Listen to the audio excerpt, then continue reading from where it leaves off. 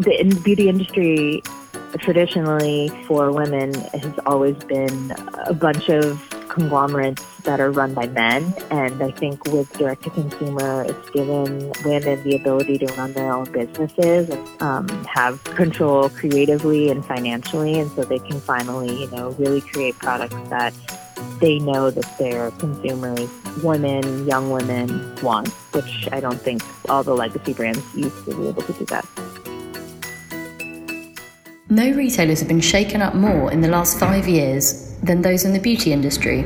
The rise of social media has spawned countless new direct-to-consumer beauty brands, which together have caused major disruption for established drugstore and luxury beauty brands alike. More importantly, though, these young, nimble up-and-comers have helped reshape the global conversation around beauty. For the first time ever, the mainstream industry is talking about inclusivity, employing genderqueer makeup models, and marketing products as sustainable and vegan. In many ways, the beauty industry is leading the retail revolution. Today on Retail Radio, we're talking to Sarah Tan, Senior Fashion and Beauty Editor at Bustle, and host of the newly launched beauty podcast, Los Angeles, about beauty industry changes, trends, and what she thinks comes next. This is Mia Douglas. And this is Aly and you're listening to Retail Radio, where we take a look at the state of retail with the entrepreneurs, innovators, and experts that know it best. On this episode, we're talking all things beauty with an old friend and colleague of mine, Sarah Tan.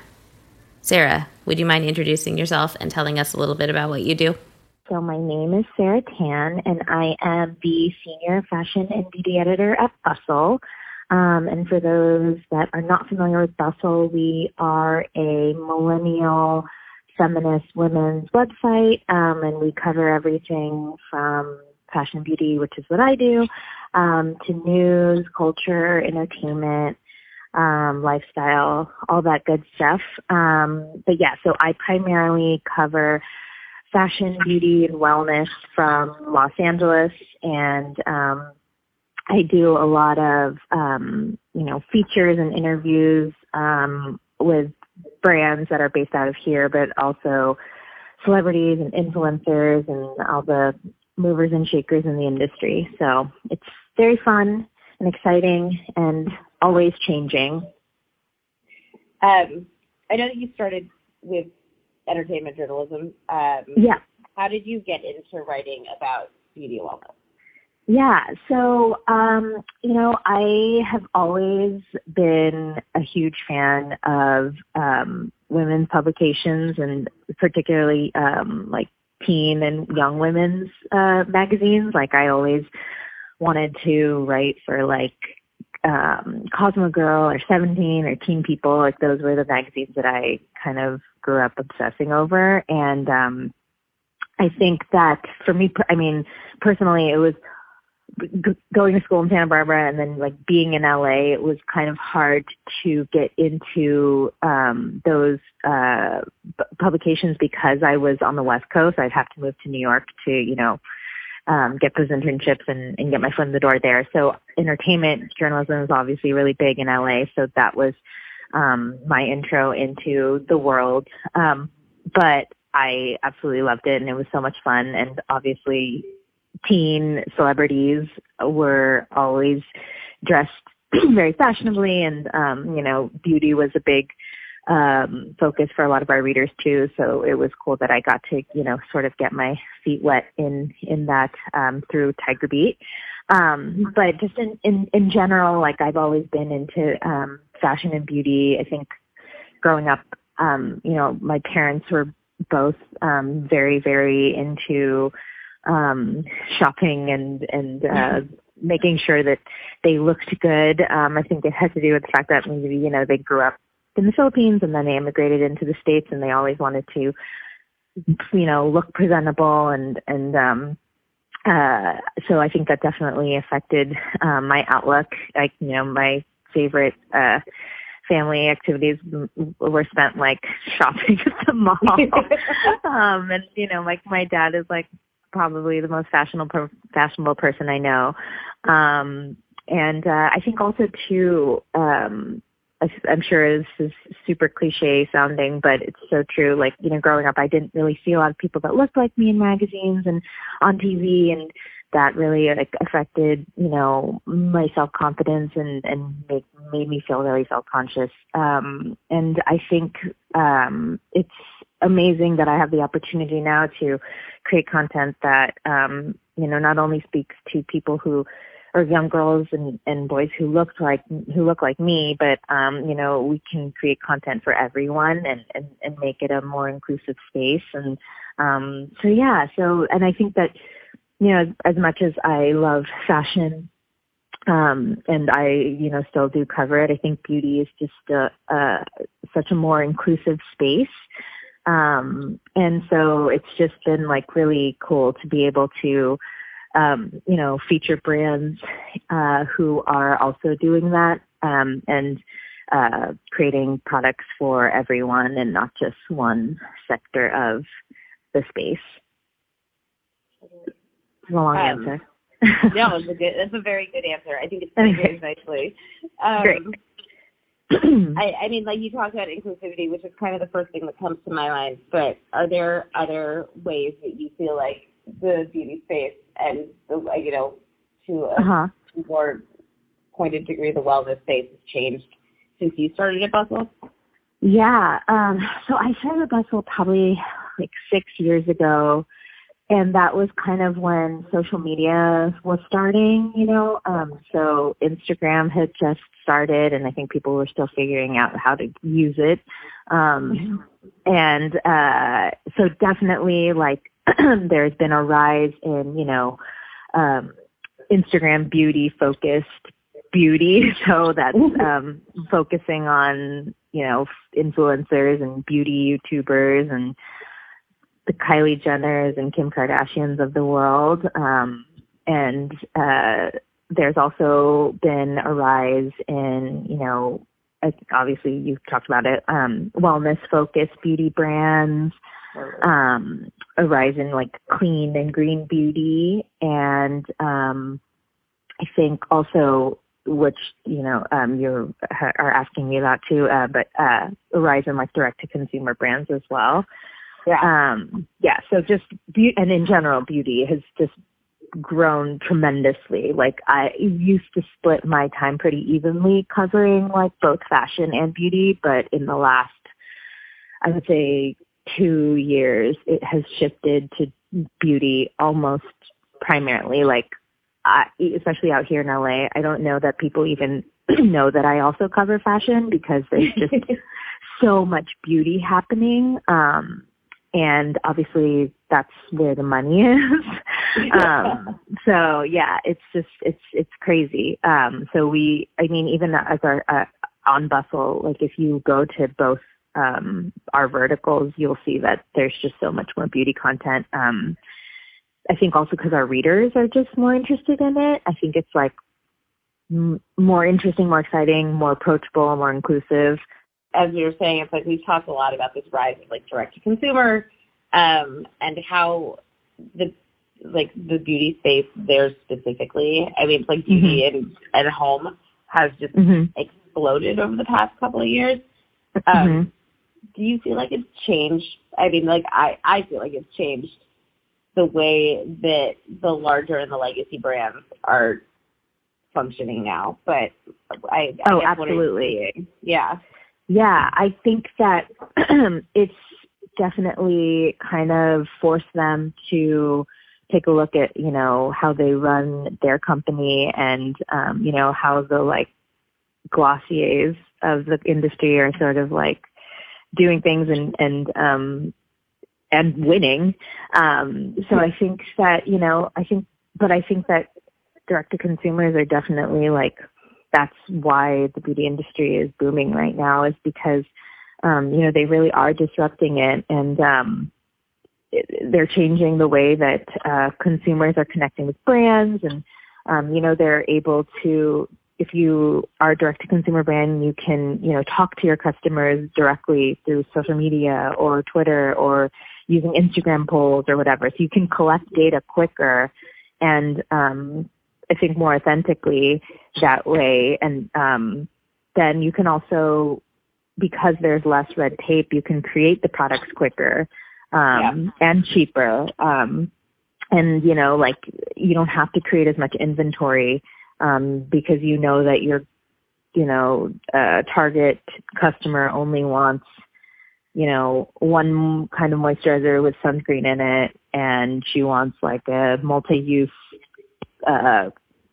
stick that can be used as a lipstick and a cheek stain or something like that, you know.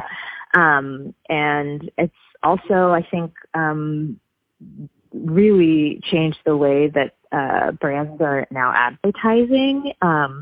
You know, they're spending less money on working with like celebrities and, you know, and also just traditional celebrities. So like, you know, before, I think even like probably 6-7 years ago, you would see a lot of like brands trying to team up with like Selena Gomez or like the really traditionally beautiful actors and actresses.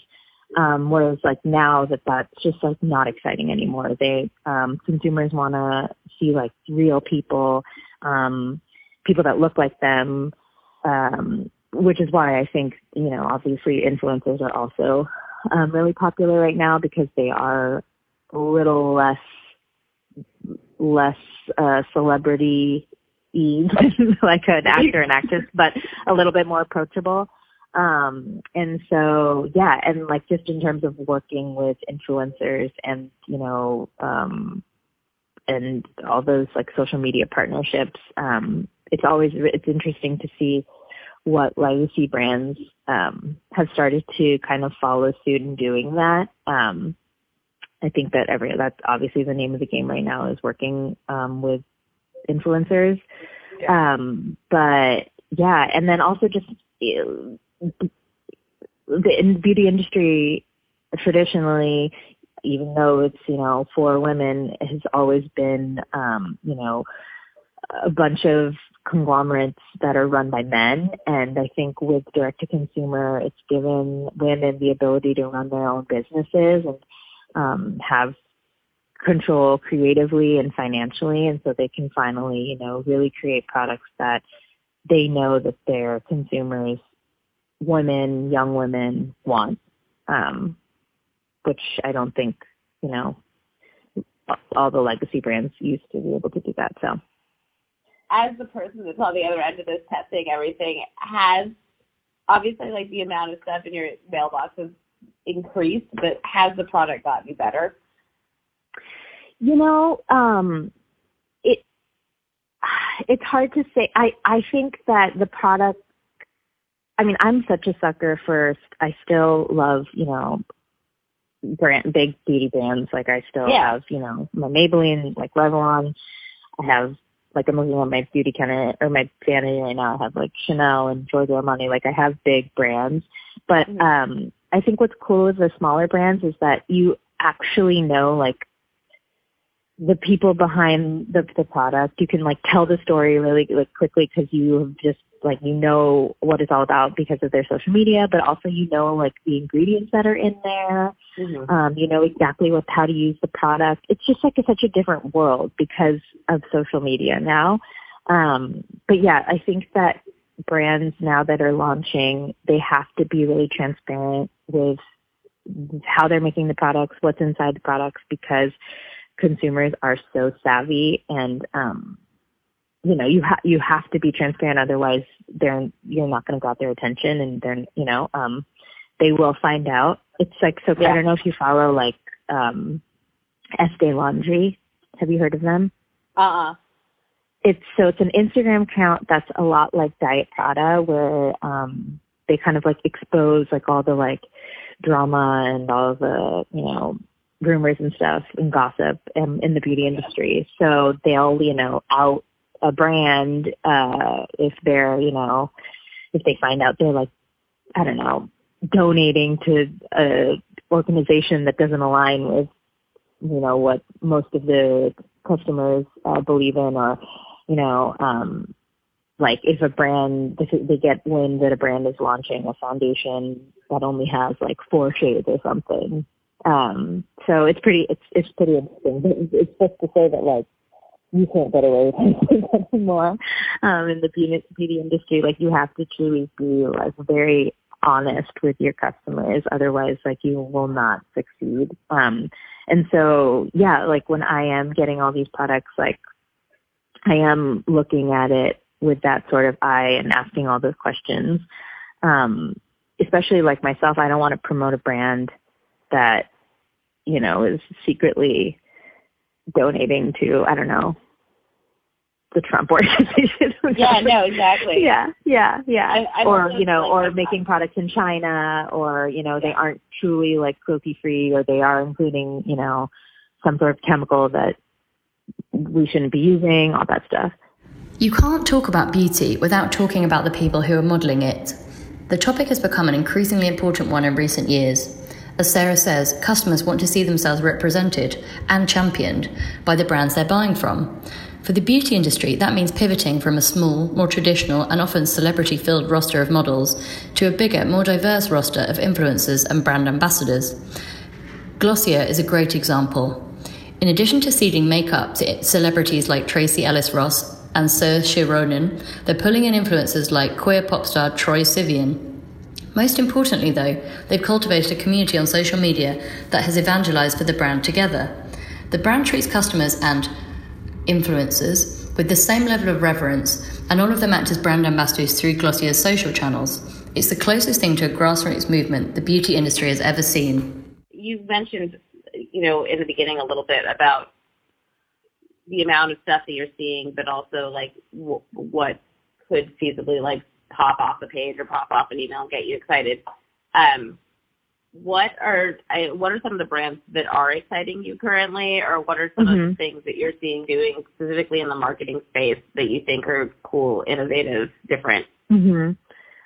I think that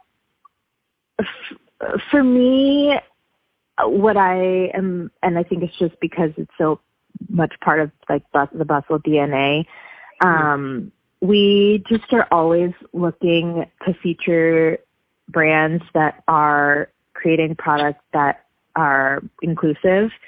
And we also like, and that doesn't just mean they're being inclusive in their marketing by, you know, featuring a brown girl and an Asian girl and an African American woman and, you know, like a plus size girl, you know, like, because everyone is doing that now.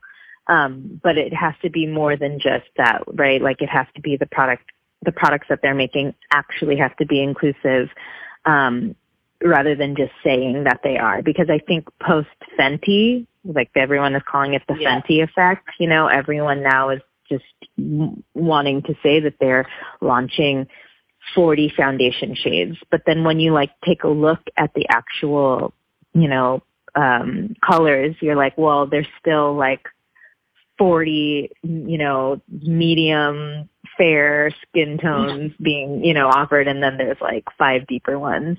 Those numbers are not up, but you get what I'm saying. Or, you know, like, also like affordability.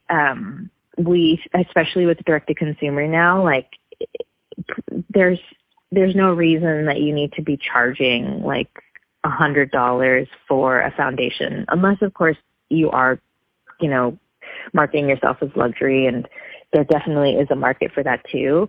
But just in general, like for our readers, like as smart young millennial women, like they want their products to be affordable. They want it to be inclusive. They want the products to be good and clean. They don't want it to contain any nasty chemicals. They don't want to be hurting animals.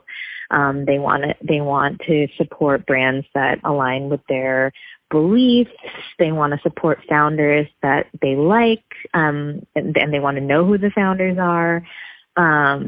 So I think that brands that are doing really well and exciting me personally, I think, I mean, we talk about it all the time and everyone says it, but Glossier still continues to fascinate me, because truthfully, I actually don't even like love all of their products necessarily, especially like their skincare products. But again, I don't think that I, as a 32-year-old woman, am their target demo. Like I think they definitely are targeting a younger demographic, but I still want to try it so badly. You know, their marketing is brilliant. It's brilliant. Like, you know, when they launched Glossier Play, no, you didn't know, like they didn't release any sort of information, and that Instagram account just like, I think it had like 500,000 followers or whatever in like a day, which the only other people who could do that are the Kardashians. Yeah. Yeah. So it's pretty crazy. I mean, also that blows my mind as well. Like how Kourtney launched Poosh and then no one knew anything about it, and it has like 1 million followers already. The power of the Kardashians. We have a whole nother conversation about that. I was gonna, like, where do you see, like, we talk so much and work so much with influencers. Where do you see the influencer market moving, changing in the next couple of years, or next couple of months even? Oh gosh, I wish I knew so that I could cash in on it somehow.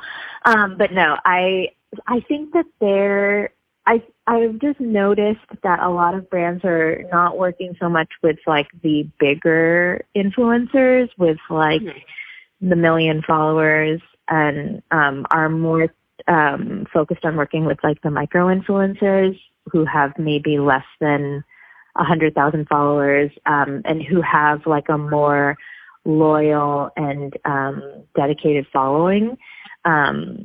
Because, you know, those who have smaller followings tend to be able to you know, DM and talk and communicate with their followers in a way that makes them feel like they're friends.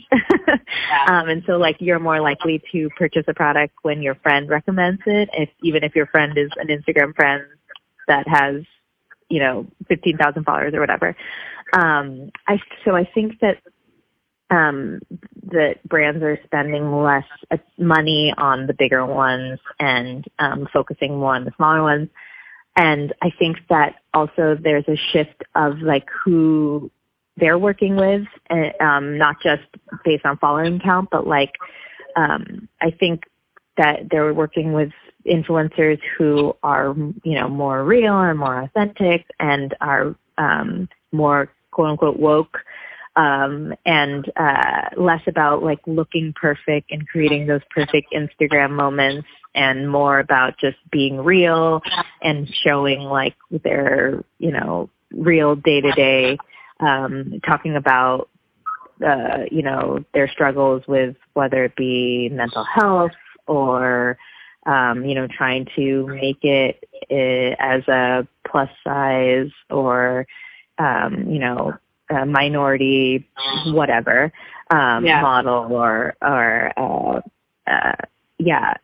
so I think that that's where it's shifting. It'll be really interesting to see how they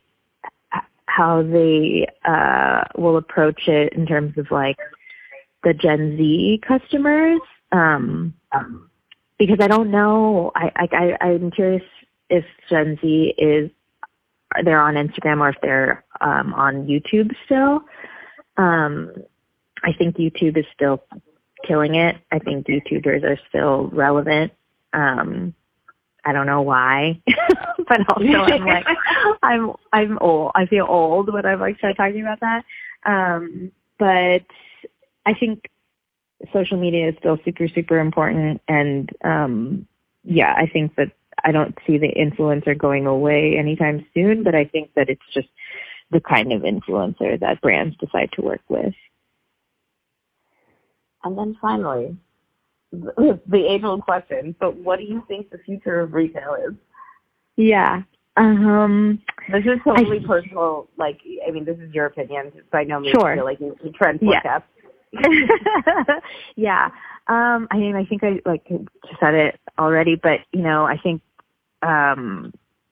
brands have to continue to be authentic and inclusive and create products that can serve a wider range of consumers and like a bigger audience, and then also like just continue to use social media and all of the digital stuff that they have to collect the data and communicate with their consumers and figure out what they want.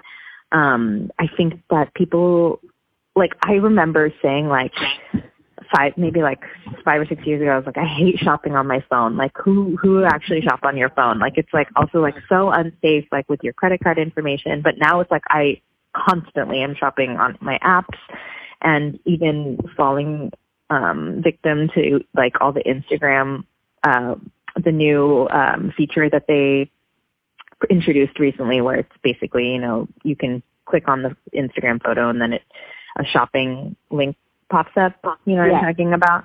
It's like all, and so then it's like you don't take you anywhere else. Yeah, exactly. And I think that they are going to make that even easier for you to do, kind of like how you can shop on Amazon Prime and, you know, just click to buy. And I think that Instagram is going to do that. And I think that is really smart. And I think that definitely is part of the future of retail and e-com.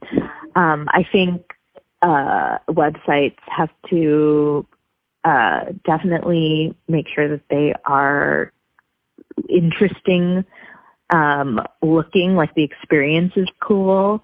So like offering their online shoppers like a live chat to be able to talk to someone to help them like figure out what products they need, or like you can't just have like, I think like a standalone site anymore. Like there's got to be like some other things that you can offer.